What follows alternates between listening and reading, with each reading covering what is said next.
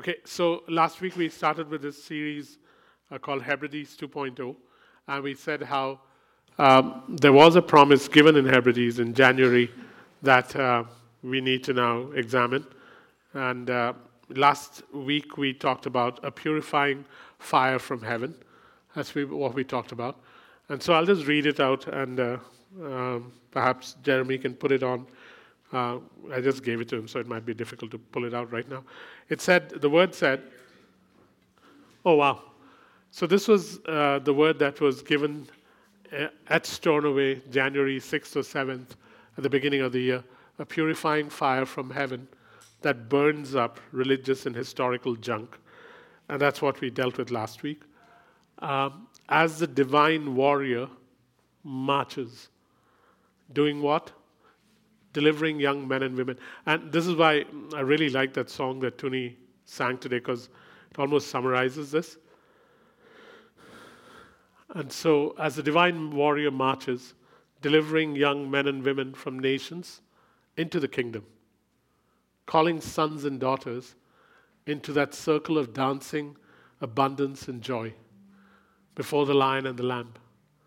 And they will be a torch-bearing generation that goes forth and will not return empty. I think it's powerful. And only God can bring it to pass. So last week we did a purifying fire from heaven that burns up religious and historical junk. Today we deal with as the divine warrior enters, or as the divine warrior marches. That's the bit we'll deal with today. But it's such a powerful word. Let's just read it one more time. A purifying fire from heaven that burns up religious and historical junk. As the divine warrior marches, delivering young men and women from nations into the kingdom, calling sons and daughters into that circle of dancing of abundance, of joy, before the Lion and the Lamb. And they will be a torch-bearing generation that goes forth and will not return empty. And so, why do we call this Hebrides 2.0? Because Hebrides 1.0, which happened about 1950, did this, and then it went completely dead. You won't find any residue of what happened there. Even the sons and the daughters of the ones that experienced the revival don't have a recollection and don't have an expectation. God is saying, well then, Hebrides 2.0. Through whom? Through you. How? By allowing you to ignite it, and then it spreads. Sometimes our role is not to do anything else but to ignite something and then spread it. As Derek was saying, it is to reproduce. God is smart, eh? He planted trees that reproduce so that there will be trees in the world forever. So, today we deal with, as a divine warrior marches on. That's the part we'll deal with. So, one of the things about the divine warrior, and we talked about this briefly last week. Someone asked a question. The divine warrior is a jealous warrior. And so, one of the words we'll have to look at, if we want to understand warrior, if we want to understand the zeal of this warrior, we will have to understand that he's a jealous warrior. And so this word we'll focus on today, and you'll see why. The divine warrior is a jealous warrior. If you go to Exodus 34, Exodus 34:14, Exodus 34:14, it says there, do not worship any other god, for the Lord, whose name is jealous, is a jealous God. His name is jealous. His name is jealous. Strange, eh, that he names himself jealous. That's what it says in Exodus 34:14. He's not even saying, I'm a jealous God. He's saying, my name is jealous. And to understand the zeal of the divine warrior, you must understand what it is to have a God whose name is jealous. Because all kingdom reformation, all kingdom revival, through the Old Testament and the New Testament, has always been initiated by a leader or by people who are jealous for God. Every kingdom revival, every kingdom reformation in the Old Testament and the New Testament could only start or could only be initiated if a people or a leader became jealous for God. So be it Phinehas, who in Numbers 25 is jealous with the jealousy of God and takes a spear and thrusts it through Cosby and Zimri to bring an end to a plague. And you would think that God would say that was pretty violent. Instead, he says, Phinehas possesses my zeal, my jealousy, and therefore he will be remembered throughout history. You take David. What triggered David? What triggered his destiny? What triggered the reshaping of Israel? One simple thing. He's walking up and down as people are hidden in their foxholes. And his statement is, why aren't you guys getting up? Why isn't someone taking on this giant called Goliath? And his brothers say, stop it. Who do you think you are? Be quiet. Go back to your father and take care of the sheep. And David's words are, is there not a cause? Something grips him, eh? Is there not a cause? You take Paul, it's the same thing. He would get so jealous for God that he was sometimes ready to take on Peter, saying, hey, if you are going to behave like the circumcised when you come and join me in Antioch, then I'm going to call you out. In 2 Corinthians 11:2, he's so passionate about what he's writing to the Corinthians that he says, remember that I have dedicated you, betrothed you to one only. Like a chaste virgin, you belong to him and to no other. You see Jesus, and you see him, this Jesus who we absolutely adore and who we sing about as gentle and kind, takes a whip and he begins to overturn tables and chairs, and with the whip, cracking the whip, starts driving people out. And what does he say? That a jealousy for the house of God and the zeal of God has possessed me, and I will cleanse this place. There is no reformation, no revival in the kingdom that can be initiated without a people or a leader taking on the jealousy of God. Gideon, same thing. He goes in the middle of the night and starts pulling down Asherah poles and the altar that was built to Baal, because he cannot now, after being chosen, after being called mighty warrior, he cannot stay hidden. That he goes at night is because he was a little scared. But in the daylight, he still stands and his father sides with him. When people take on the jealousy of God, others who don't have the courage will step up also. That's the other thing, eh? When a people or a leader is possessed with the jealousy of God, others who lack the courage will now step up. And so you cannot have the zeal of the divine warrior without having the jealousy of the divine warrior. Strangely enough, the word jealousy, zeal, and jealousy come from the same word, Q-I-N-A-H, kina, in Hebrew. And this is the word that is both for zeal and jealous. Zealous and jealous are both contained in this word. This is the word that's used. So when you look at scriptures in the Old Testament and it says, the zeal of the Lord will accomplish it, it is this word. In some versions, actually in King James Version, it says the jealousy of God, not the King James. In some versions, it says the jealousy of God will accomplish it. Meaning, when he's jealous about something, he's zealous about it. Jealousy and zealousness are together. The zeal of the Lord will accomplish it. In Isaiah 42, verse 13, it talks about God being a man of war. Go to Isaiah 42:13. Isaiah 42:13.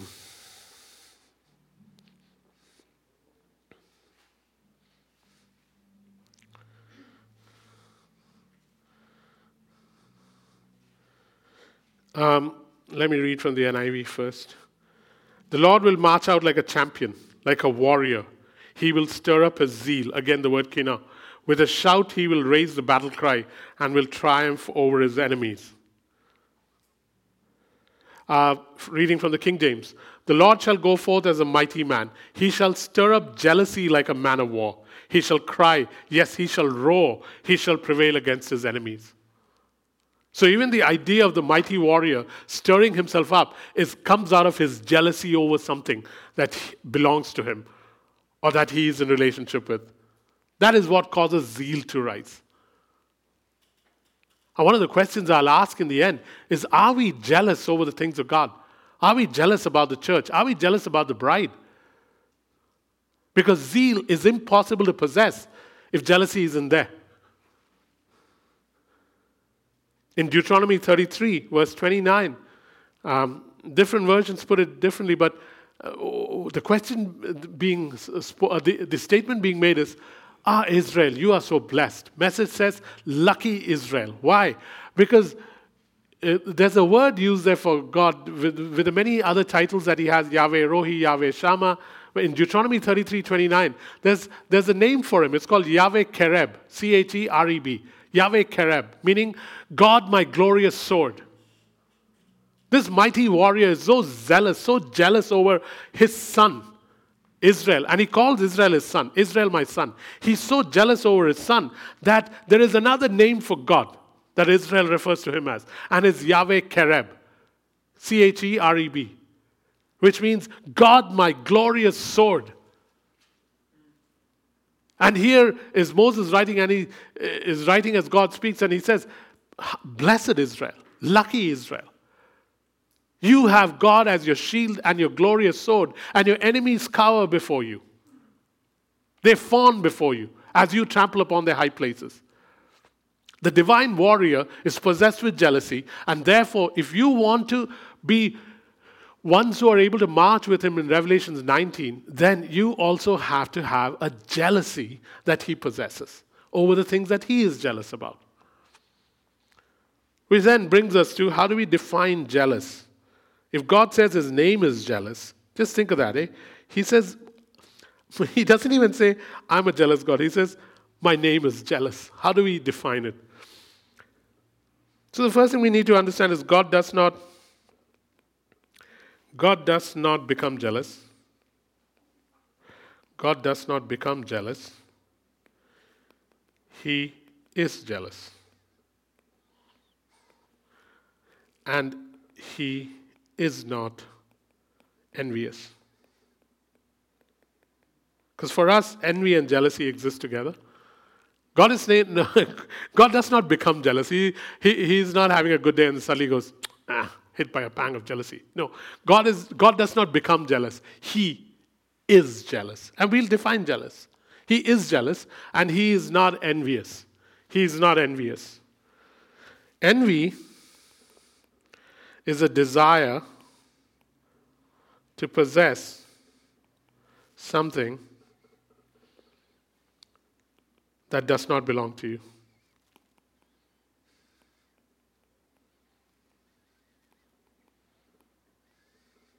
Anyone here who hasn't experienced this emotion? Praise the Lord. Honest church. Yeah. Envy is a desire envy is a desire to possess something that does not belong to you. And that is the core of Satan's rebellion. That is the core of Satan's rebellion. Because what did he want? He wanted something he did not have. What did he want? He wanted the throne of God. He wanted to be as the Most High. And so that's what he offers Adam to. Don't you want to be like God? He offered to Adam what he wanted. So envy is a desire to possess something that does not belong to you, and it lies at the core of Satan's rebellion. It is something he uses with mankind continuously. He uses in the church. It's one thing we really need to guard against because it goes back a long ways. So what is God's jealousy? God's jealousy is a strong desire. God's jealousy is a strong desire to maintain relational faithfulness,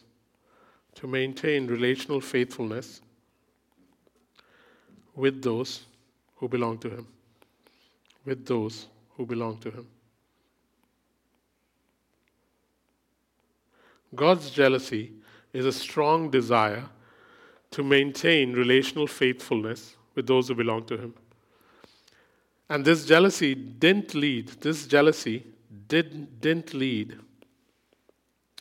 to manipulation,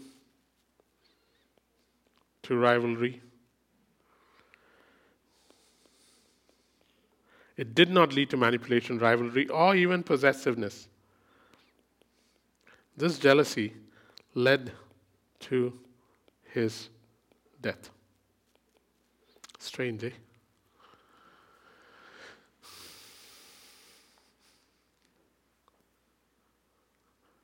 So strange.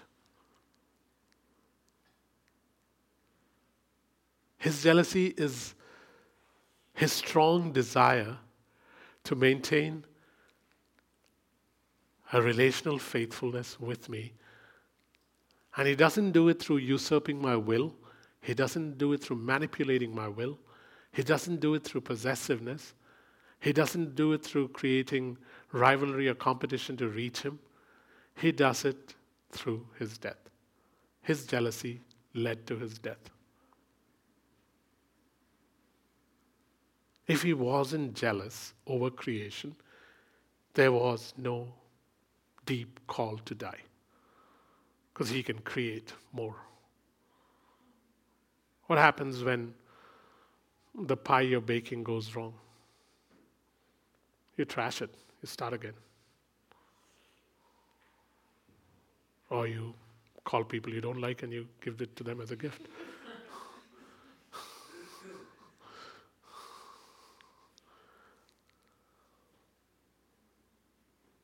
This gets me, that his jealousy leads to his death.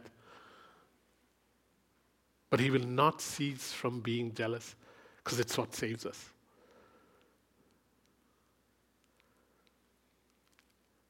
And if he is jealous, then this is why he grieves.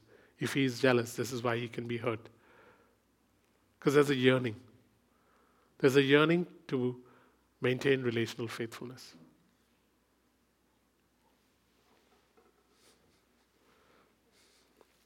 You should allow his jealousy to win your heart. You should allow his jealousy to win your heart.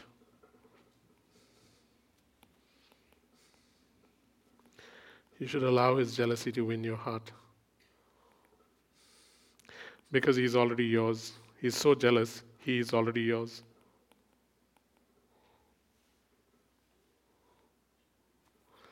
You know, when you are very sure of someone's love for you and their jealousy to maintain that relationship with you, you know that they are already yours.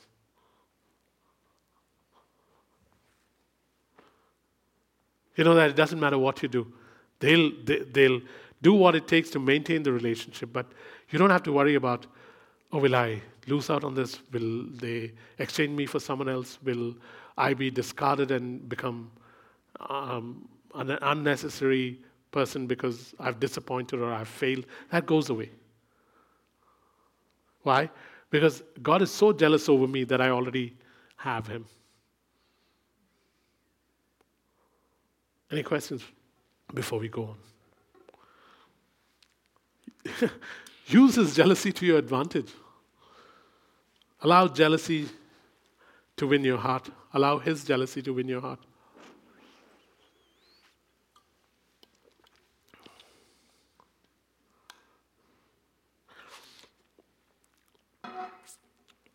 I'm sure I've said this at least 10 times before, but then there are 10 new people since I said it last. Shortly before 9/11, I went to Seattle and with Pastor Mike, and we went to a meeting where there was a guy called Ira speaking. And we enter, and the guy turns to me and says, "What's your name?" And I said, "Jacob." And he says, "Jacob, you are special to God." And he says, that doesn't mean that God will treat you extra with extra goodies, or he won't give you more pocket money than he gives others. There's something about you that attracts his heart. And you will find that Satan will come and try to whoop you up many times. And every time he does that, remember that you are special to God. This was in more than 12, 13 years ago.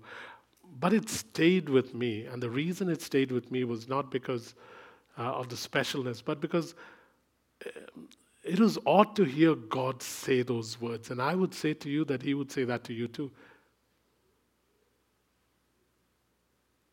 And once you know that that is the jealousy he has over you, then you know you have him for the rest of your life. Can you say that one more time, those words that were spoken to you, please? Jacob, you are special to God. Aren't we all special to God? That's exactly what I said.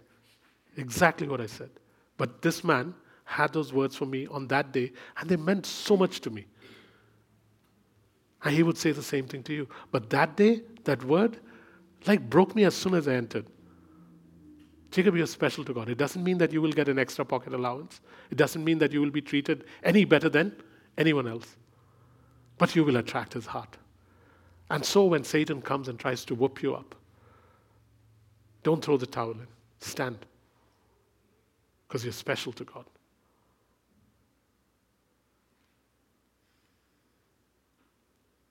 I came away from there.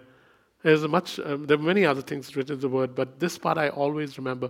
And so whenever I think I'm out of sorts with God, I go back to, hey, but remember what was said, eh? You have him.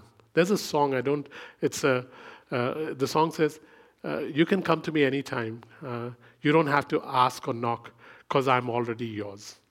This is God singing. You can come anytime you want. You don't even have to knock on the door or even ask for time, because I am already yours. This is not unscriptural. It is from the Song of Songs.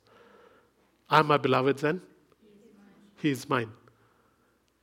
But it comes through an understanding of his jealousy. This is why we can't. This is why one of the things God does with his jealousy is jealousy restricts the compromise. Jealousy restricts the compromise of our exclusive set-apartedness or allegiance to him. So, jealousy is like something that restricts us from compromising our set-apartedness to him. If we compromise our set-apartedness to him, the very idea of ecclesia is set apart. So if we as a church, let's for a moment not even think as individuals, think of as a church, because the word ecclesia comes from a people that are set apart and transformed by God to be sent back into the world. Set apart from the world, to be changed, to be sent back into the world. And the idea is, hey, you guys are set apart, and as a church, and a church is made up of all of us, as a church, I will restrict your compromise because you're set apart, because I'm jealous over you.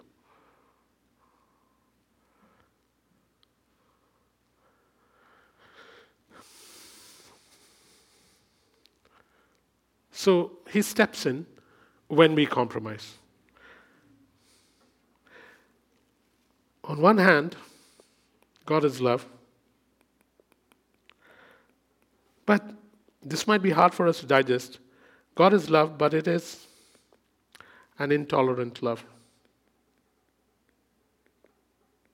We've heard of unconditional love. We've heard of extravagant love, but we rarely hear of intolerant love. But God is love, but his love is an intolerant love in that it doesn't entertain two husbands. It doesn't entertain two husbands.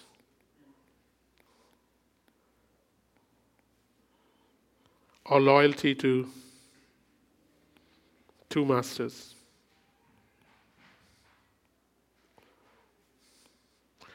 So it doesn't matter whether it's mammon, other gods, and I don't mean other religions, I'm talking about other gods in our lives, pleasures, habits, our mindsets. He doesn't entertain two husbands or loyalty to two masters. That's why I say his love is intolerant. He won't entertain it. If you go to 2 Corinthians 10, 2 Corinthians 10, 1 Corinthians 10, verse 20.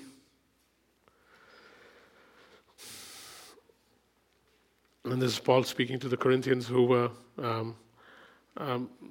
willing to eat at the Lord's table, but also take part in guilds that they had to be part of because they were in a Roman culture that required them to attend these guilds if they were trades. 1 Corinthians 10:20. But I say that the things, let me read from the NIV. No, but the sacrifices of pagans are offered to demons, not to God. And I do not want you to be participants with demons. You cannot drink the cup of the Lord and the cup of the demons too. You cannot have a part in both the Lord's table and the table of demons. Are we trying to arouse the Lord's jealousy? Are we stronger than He? Now listen to the message. It makes it a little simpler. Because most of us won't go for pagan festivals. But I love the way he puts it in the message. And you can't have it both ways. Banqueting with the master one day and slumming with demons the next. Besides, the master won't put up with it. He wants us all or nothing. Do you think you can get off with anything less? Let me read that again. And you can't have it both ways. Banqueting with the master one day, slumming with demons the next. Besides, the master won't put up with it. He wants us all or nothing. Do you think you can get off with anything less? The thing is, we think we can get off with less. We think we can get off with less. But then we don't realize that some of the things that are happening in our lives are actually restrictions being placed on us so that we can walk the straight and narrow. We don't realize it sometimes. But we think we can get away with less. And his jealousy will not allow that. And all of us, at some point or the other, are getting away with less, in terms of time, treasure, talent, strength. Everybody in this room, not a single exception, starting here.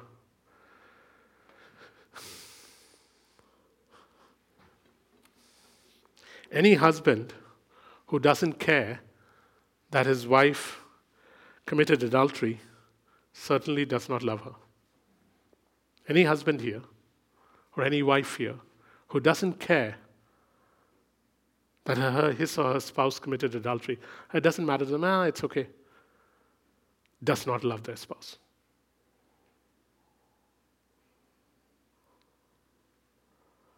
And if that applies to us as humans, how much more to God? And this is the story of Israel, again and again and again. Illustrated perfectly in Hosea, but again and again and again. That's why he calls us, in the New Testament, he calls, in the book of James, he talks about an adulterous generation. In the Old Testament, he would refer to Israel. So we are talking about the divine warrior. But why is this necessary? Because you cannot war with him unless you have the bridge in his song and Psalm 24, clean hands, pure heart. But how can I give someone clean hands and pure heart if I do not understand his jealousy over me and my jealousy over him? This is all so intricately tied that you cannot remove jealousy and war. And it's us as a people who are made up of individuals. When you identify yourself as Jacob the being. You don't identify yourself as Jacob the elbow. The elbow is part of Jacob the being. It's the same. We identify as first a body, and then, yes, a body has to be made up of individuals. God deals with it that way too. We don't realize that God deals with it that way. Because our Christianity is highly individualized, we don't think like that. But he thinks like that. If there was anyone who could actually live happily as a highly individualized person, it was Yahweh, because the very meaning of Yahweh is self-existent one. And yet, he gives away, or literally dissolves his self-existent oneness to have something called a family.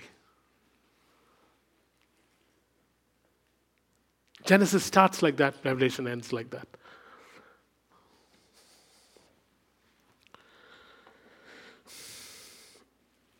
God's jealousy is an annoying speed bump. God's jealousy is an annoying speed bump. Is an annoying speed bump that believers who love the world and keep God as a mistress, to believers who love the world and keep God as a mistress, God's jealousy is an annoying speed bump. So when we make statements like that, we normally don't think of ourselves because we don't keep God as a mistress. We are pretty dedicated to Him. But then I just simplify it down to something narrower. That Jacob, what areas are there in your life where He is kept? And He's kept and you can do your own thing and He's kept on the side. What areas is it in your life that you do that? Because like Paul says, all or none. All or none.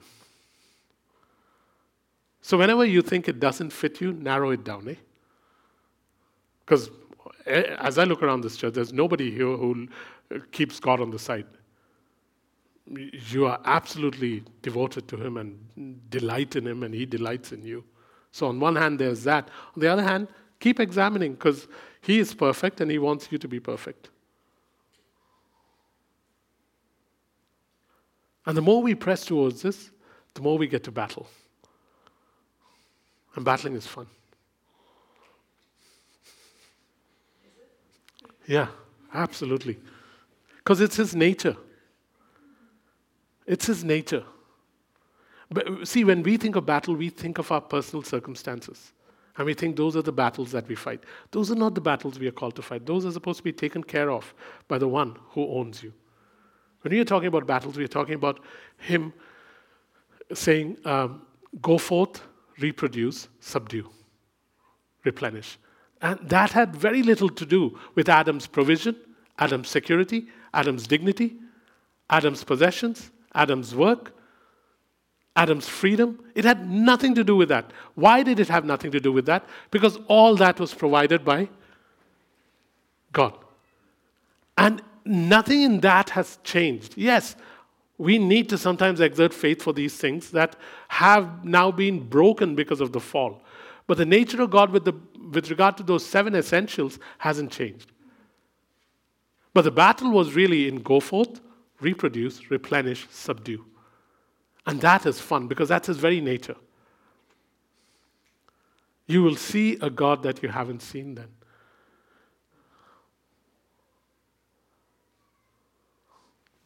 And that is kind of what this Hebrides 2.0 is about, right?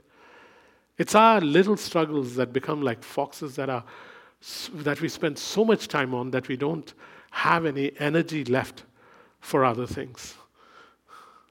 Which is why Jesus makes this marvelous statement in Matthew 6:33. Seek first, and all other things shall be added unto you, so that you don't have to run after the things that the pagans run after. It was not seek first so that you don't have to run after the things pagans run after. It was now that you don't have to run after the things the pagans run after. Can you just run after me and go wherever I'm going? The prosperity gospel puts a full stop on it. Seek Him first, and you won't have to run after the things the pagans run after. That was not the intent. The intent was now that you don't have to cook or DoorDash, spend that time constructively cooking for somebody else.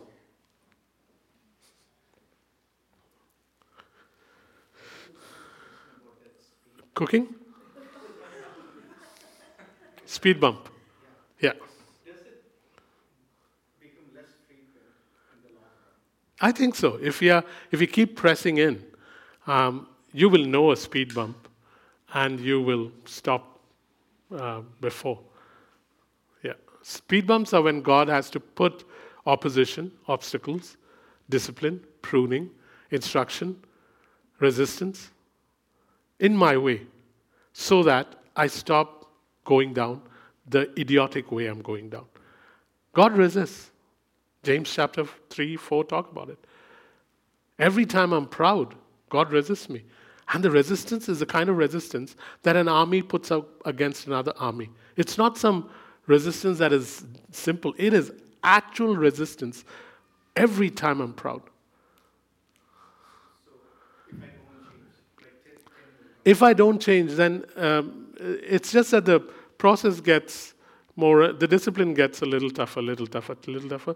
And usually if you don't catch it, then you lose out on time. And sometimes if you don't catch it, God will take you home because you're better off in heaven. Yeah. Because there's no point, right? You're not learning. If I'm not learning here on earth, then why spend more time here? So that's what happens when people die early? Do you think so, Marcus? Do you think so? Because remember, we are on camera, and if I answer wrongly, it won't be right. So we got to be, yeah. But there are people who die early because there was no other option but to. I mean, there are people much better than us, like Moses. Did Moses die on time? He died early. He was supposed to enter the promised land. Did Ananias and Sapphira die on time? No, they were supposed to see the flourishing of the new kingdom. Guys like that. So we got to be super careful, right? Not super careful, super in love. Super careful, you will die being careful.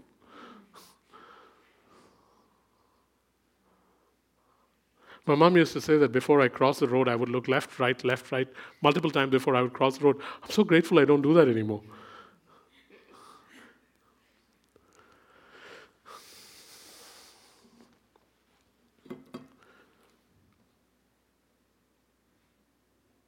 Jealousy also, and the other thing is, guys, whatever draws my affections away from God will come later to strip me bare. Whatever draws my affections away from God will later come and strip me bare. Like Samson was such a mighty man. Did Samson die before his time? Yeah. Samson was such a mighty man, appointed as a judge to lead Israel. And whatever distracted him eventually stripped him. He would go to the valley of Sorek and love a woman there. Then he'd go to another valley, love a woman there. He would sleep with these women.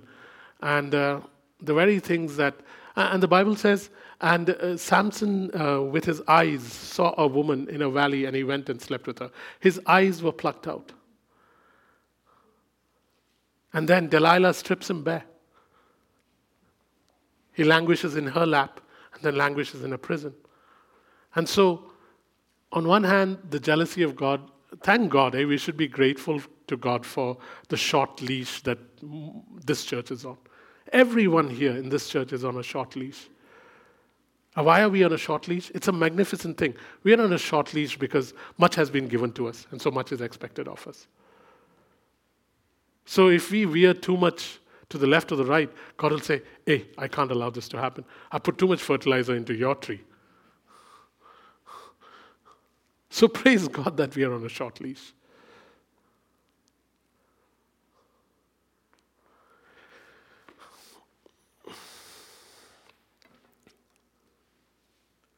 Jealousy also encapsulates God's commitment to bring him glory.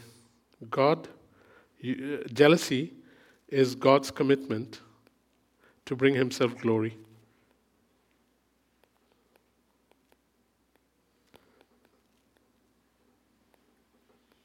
Jealousy is God's commitment to bring himself glory. Why? Because he's the creator, and he intends creation to know him for who he is. He is the creator, and he intends creation to know him for who he is. For who he is.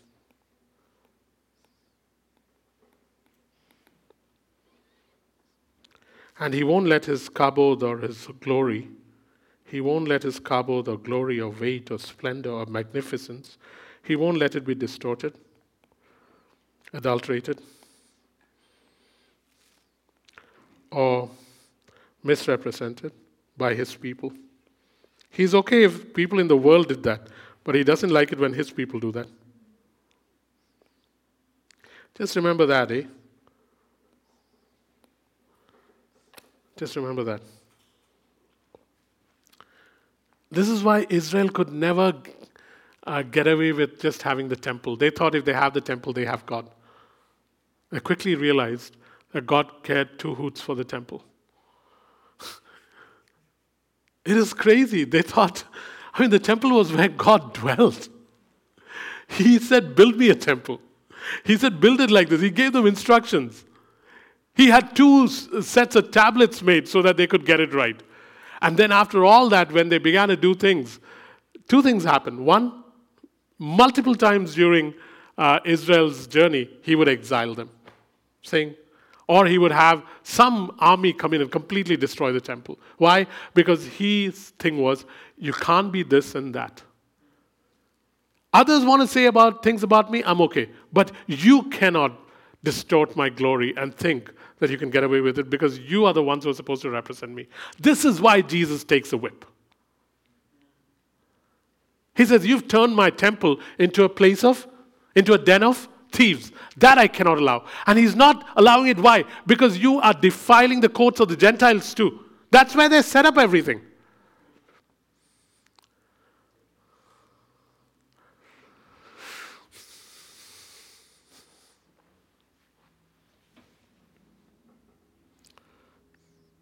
He would rather have his name shamed than deceitfully make it look good. He would rather have the Babylonians think that Yahweh is powerless than continue in the temple if his people aren't revering him. Ichabod is a result of his jealousy over his name. Ichabod means the glory has departed. It should be the thing we must fear most as a church and as individuals. That what if his weight, his splendor, his magnificence, his voice departs because of my continuous dullness in areas of my life, continuous resistance in areas of my life. In that area, God won't ever take a spirit away from me. That's an Old Testament thing. I'll always have a spirit. But in the areas where I'm continuously dull and resistant, what if the weight and the splendor and the magnificence of God that he wants to display through me suddenly dulls it? It's something we have to be careful of. And that's why many of the things that God says, hey, here's the thing, I would rather hear God wrong and find out later than hear God and not do something. Just hear that again. It is better to hear God and find out you are wrong in the process of going about it. You find out you're wrong and you say, oh, shucks, got it wrong. And then say sorry and say, man, I missed it and messed up a few lives in the process, not too badly. But rather go that route than say, let's not go with this because it's too tough or we don't have what it takes or we're not good enough. You can't amend what he says. Because he's a jealous God who loves what he says and knows that it is possible only through him.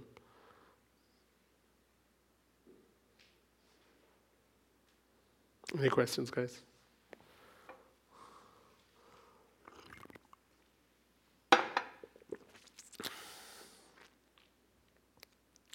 Okay, so let's go back to Isaiah 42, verse 13.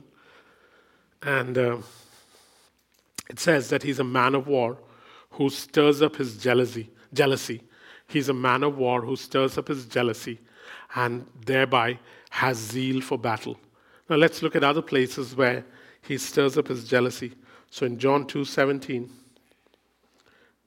it is jealousy for his house.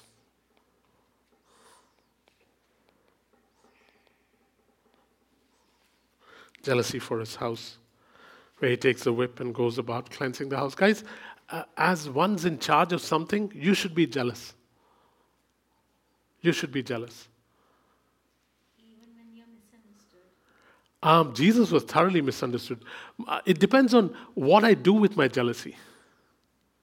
If my jealousy spits fire that consumes, then my jealousy is not the type of jealousy that God has. Because if he was jealous that way, we would all be consumed, me particularly, many times over. But there is a way that jealousy over what you're in charge of should come up. Otherwise, how will you protect? How will you raise? How will you nurture? How will you lay down your life for what you're not jealous over? Is it even possible to lay down your life for what you're not jealous over? Why is it that your spouse feels safe with you? Because even though you're a gentle person, if anyone as much as raises a hand against her, lion in you comes up. How? Why is she so confident in you? Because she knows. He might be gentle, he might have a gentle voice, he never raises his voice, but my God, anybody touches me, Kamal will bash them up.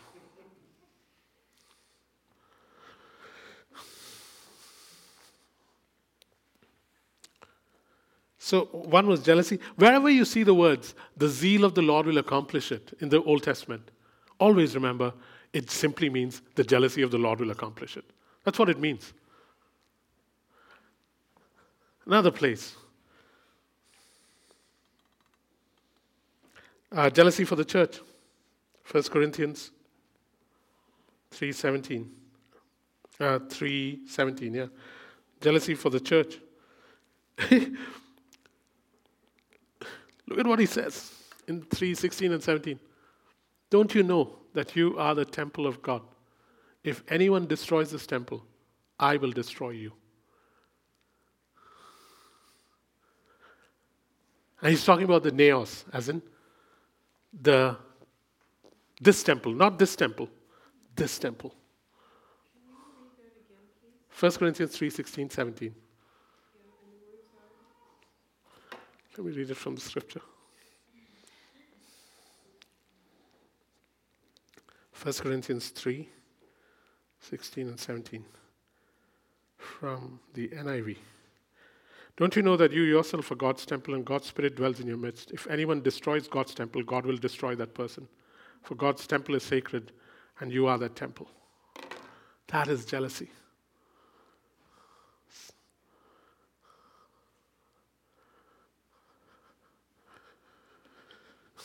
Each of these can be taken and elaborated. 1 Corinthians 6:19 talks about God's temple too. Don't you know that you are the temple of the living God? But that is this temple, the body that you are. In 3:16, it is not talking about this. It's talking about the naos or the body. Let's look at another one. Canucks. Just keep repeating it. He'll come down. See, you should try it. You won't have to walk up and down. 2 Corinthians 11:2.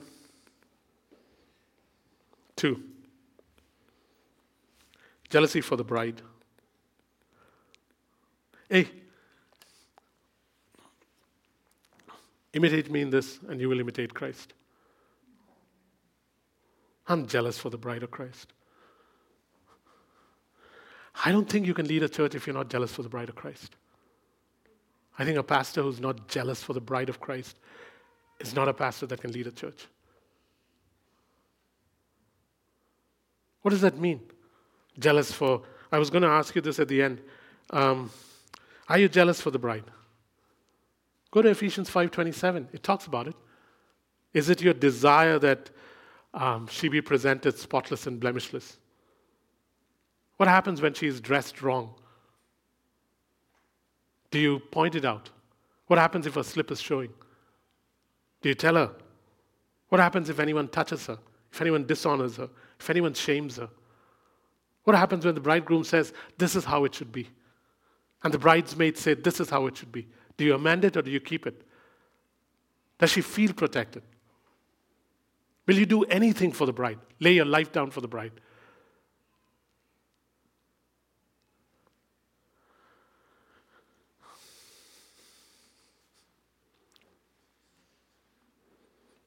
Jealousy for the bride. You see it in Ephesians 5:25-30. You see it in 2 Corinthians 11:2. Increase of government. Isaiah 9:7. It says that the government shall increase upon his shoulders. And you know how it will be done? The zeal or the jealousy of the Lord will accomplish it.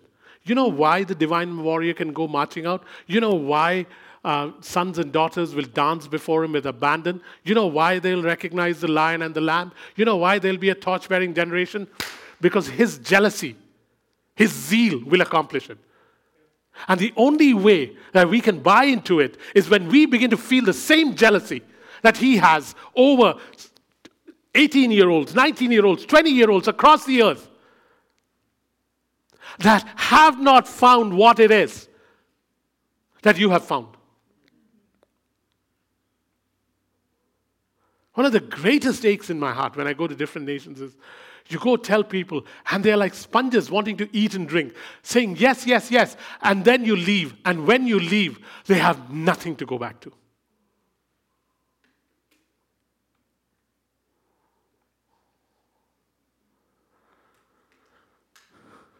The zeal of the Lord will accomplish it. The zeal of Jacob or the zeal of Acts 29 will never accomplish it. But if we buy into this jealousy of God over his creation, especially the young, at this point in history, the zeal of the Lord will accomplish it.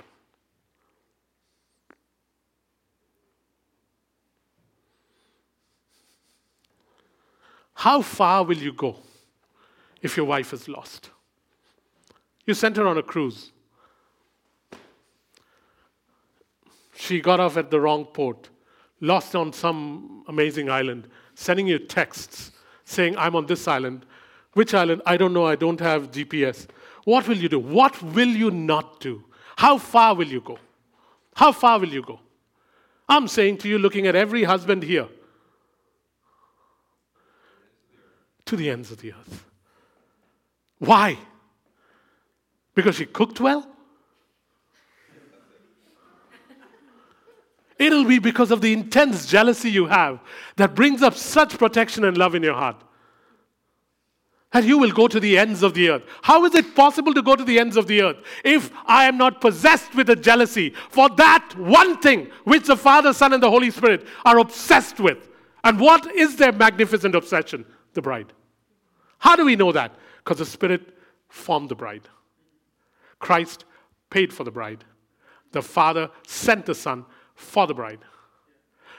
The Father was paid a dowry by the bridegroom. The dowry was paid in blood. And as he waits to come back and take his bride for the big marriage feast, he left us with the Holy Spirit to prepare us for that day. The church is the magnificent obsession of the Father, Son, and the Spirit.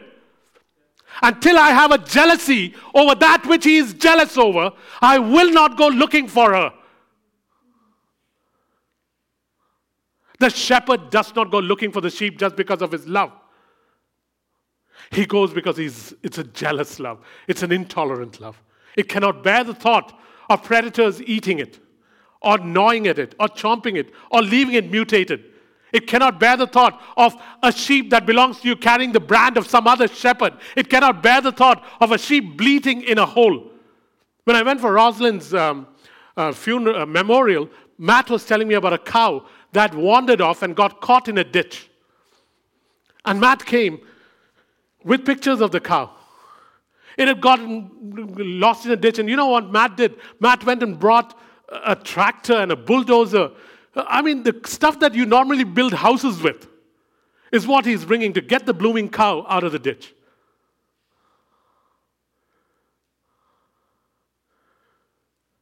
There's something about the jealousy of God that we need to get.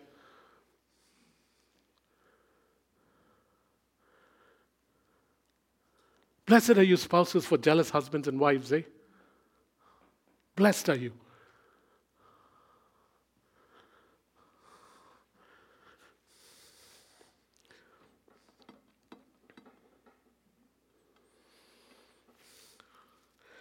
He's jealous when he wants to increase his government, as in his rule. The zeal of the Lord will accomplish it. He's jealous in Isaiah 26:11. He's jealous when he wants to consume his enemies. Isaiah 26:11. Isaiah 26:11.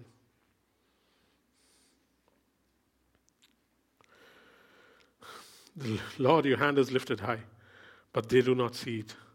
Let them see your zeal or jealousy for your people and be put to shame. Let the fire reserved for your enemies consume them.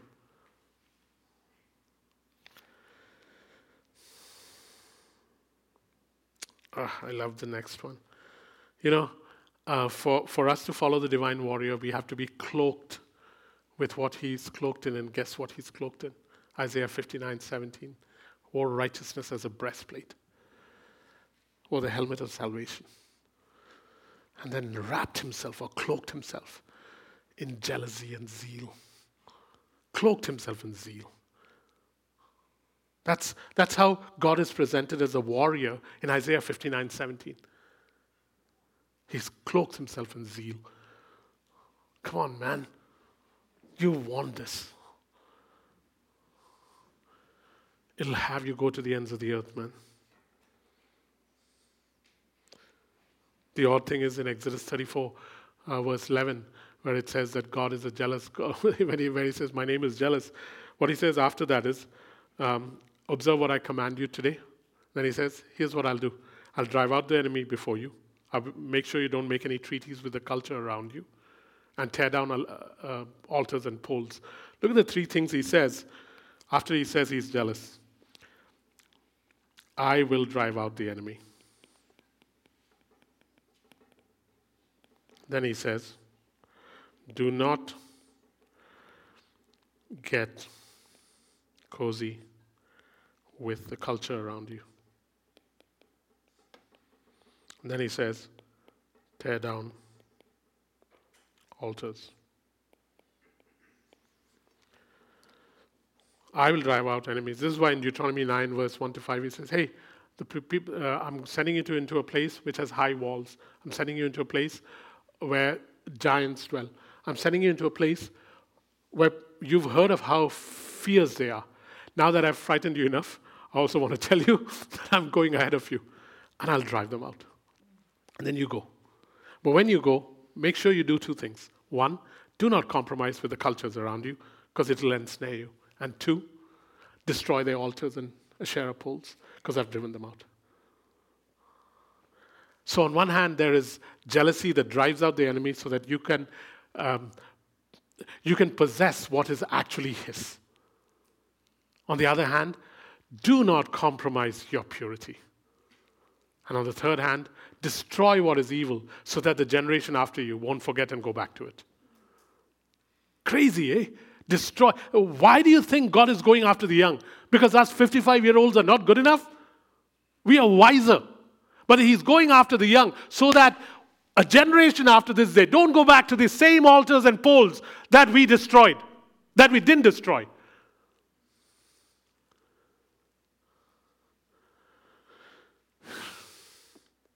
Same thing happened, man, in the 1970s. There was something called the Jesus Revolution.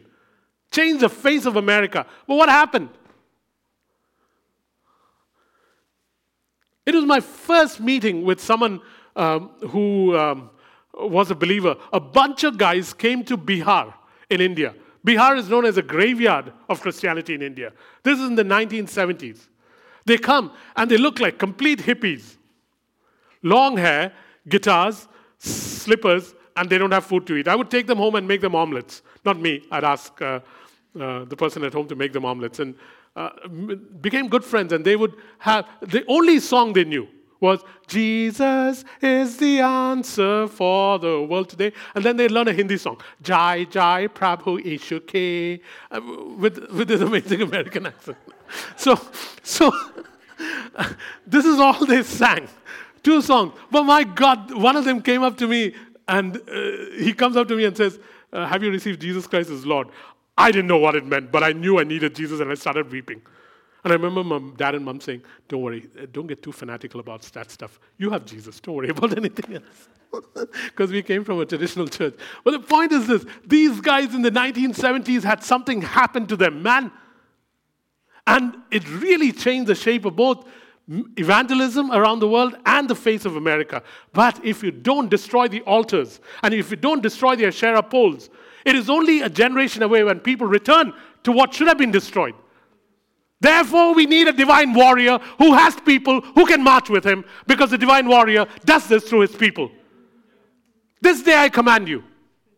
I will drive out the enemy from before you. Do not compromise with the culture around you, because it will ensnare you.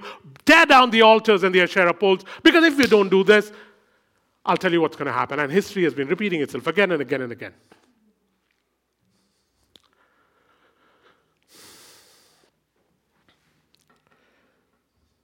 Are you jealous for the bride? If she is dressed up wrong, will you correct it? If her slip is showing, will you tell her? If anyone touches her, dishonors her, shames her, will you rise up? Is your love the kind that would die for her, that would live for her, that would lose everything for her, that would protect her, that would keep her spotless?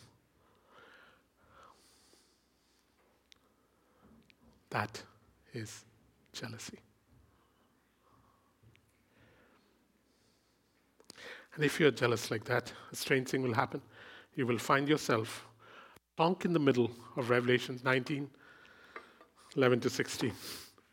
If you are jealous like that, you will find yourself, hi Shiloh, you will find yourself plonk in the middle of Revelations 19, 11 to 16.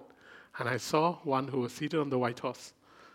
On his robes were dipped in blood. On his thigh were the words, King of Kings and Lord of Lords. His face was bright and shining.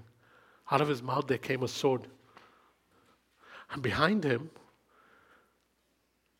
was his army, not made up of angels. How do we know that? Because it said they wore white linen. It's talking about an army of saints. And they followed him.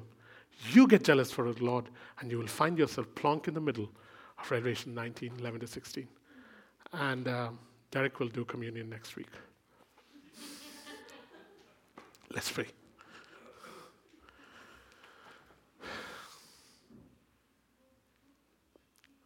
Father, earlier we stood up when Derek was speaking.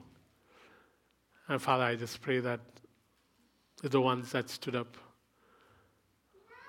have a desire to say, this is what I feel God calling me into today.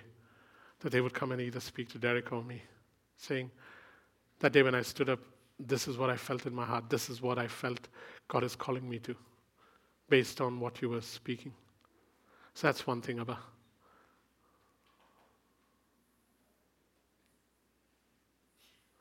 I don't know how to cultivate jealousy right now. Is there anything you want us to do before we leave?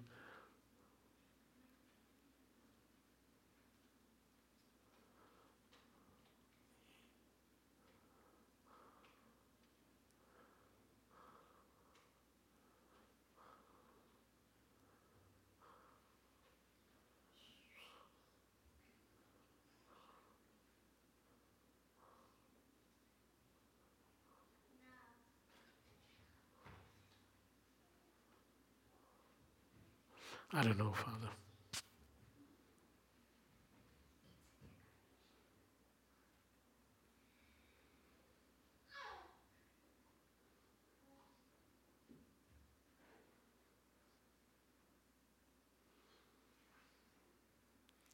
It's not a concept we are used to, you being a jealous God and jealousy being something so important.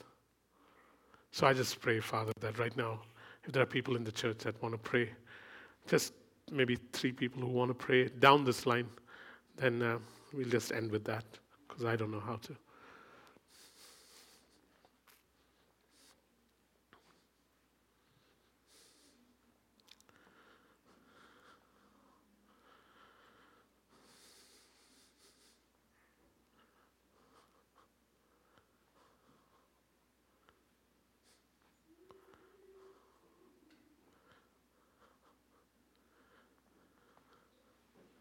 Father, this is something that you have exampled.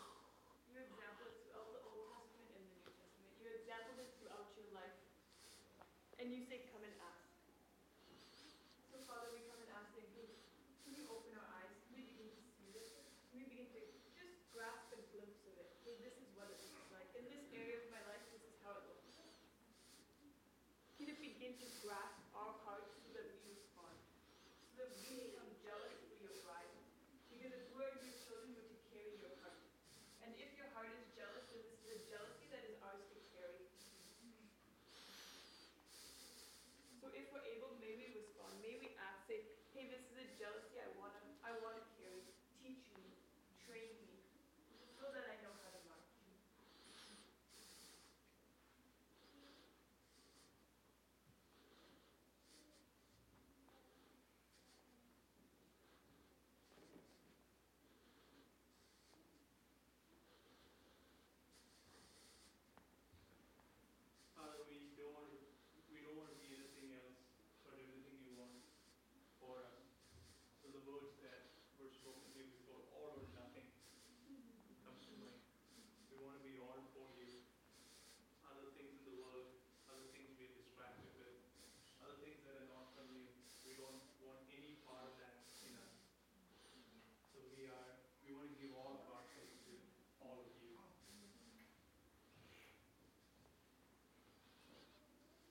Father, I choose the areas that I'm jealous in.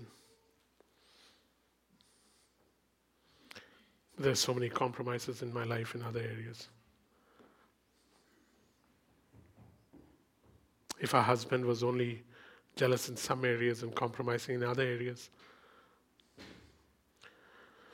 his wife wouldn't be able to trust him. His wife wouldn't be able to depend on him.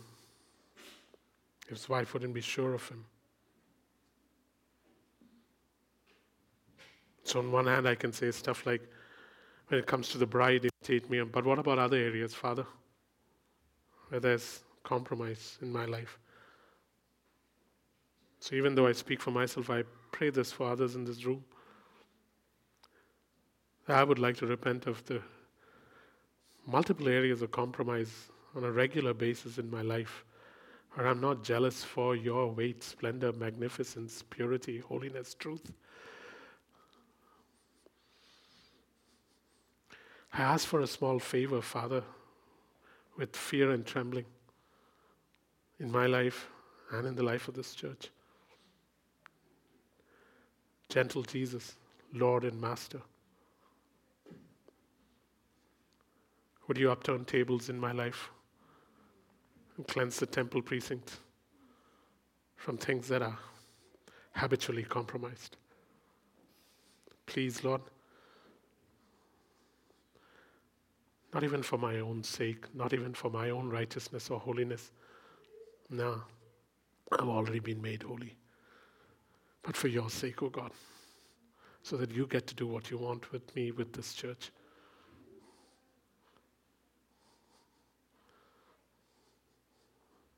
You walked into the temple. It grieved you. Jesus, what is it that grieves you about me? Gosh, Lord, I can think of 2 or 3 things so easily.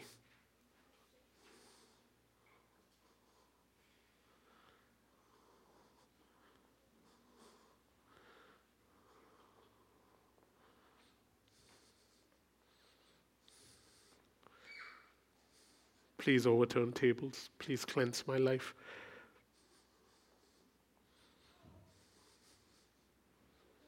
Please do that for this church too.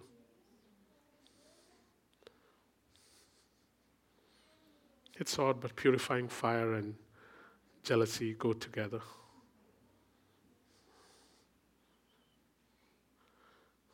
I know you love me, love us, so it's not fearful to fall into the hands of the living God.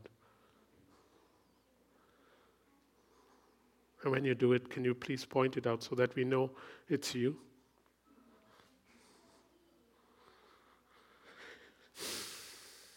In Jesus' name, amen. Thank you, guys. I won't be here next week, but I just place Derek in charge and pray that the Lord will give you the wisdom and the love and the purity and the jealousy that you need to possess. Far greater than the jealousy you even have over Iris and your baby for the church. May that be the same thing for all of us. Yeah? Bless you. There'll be people here who will pray with you. If you need prayer, feel free to come up. Cool.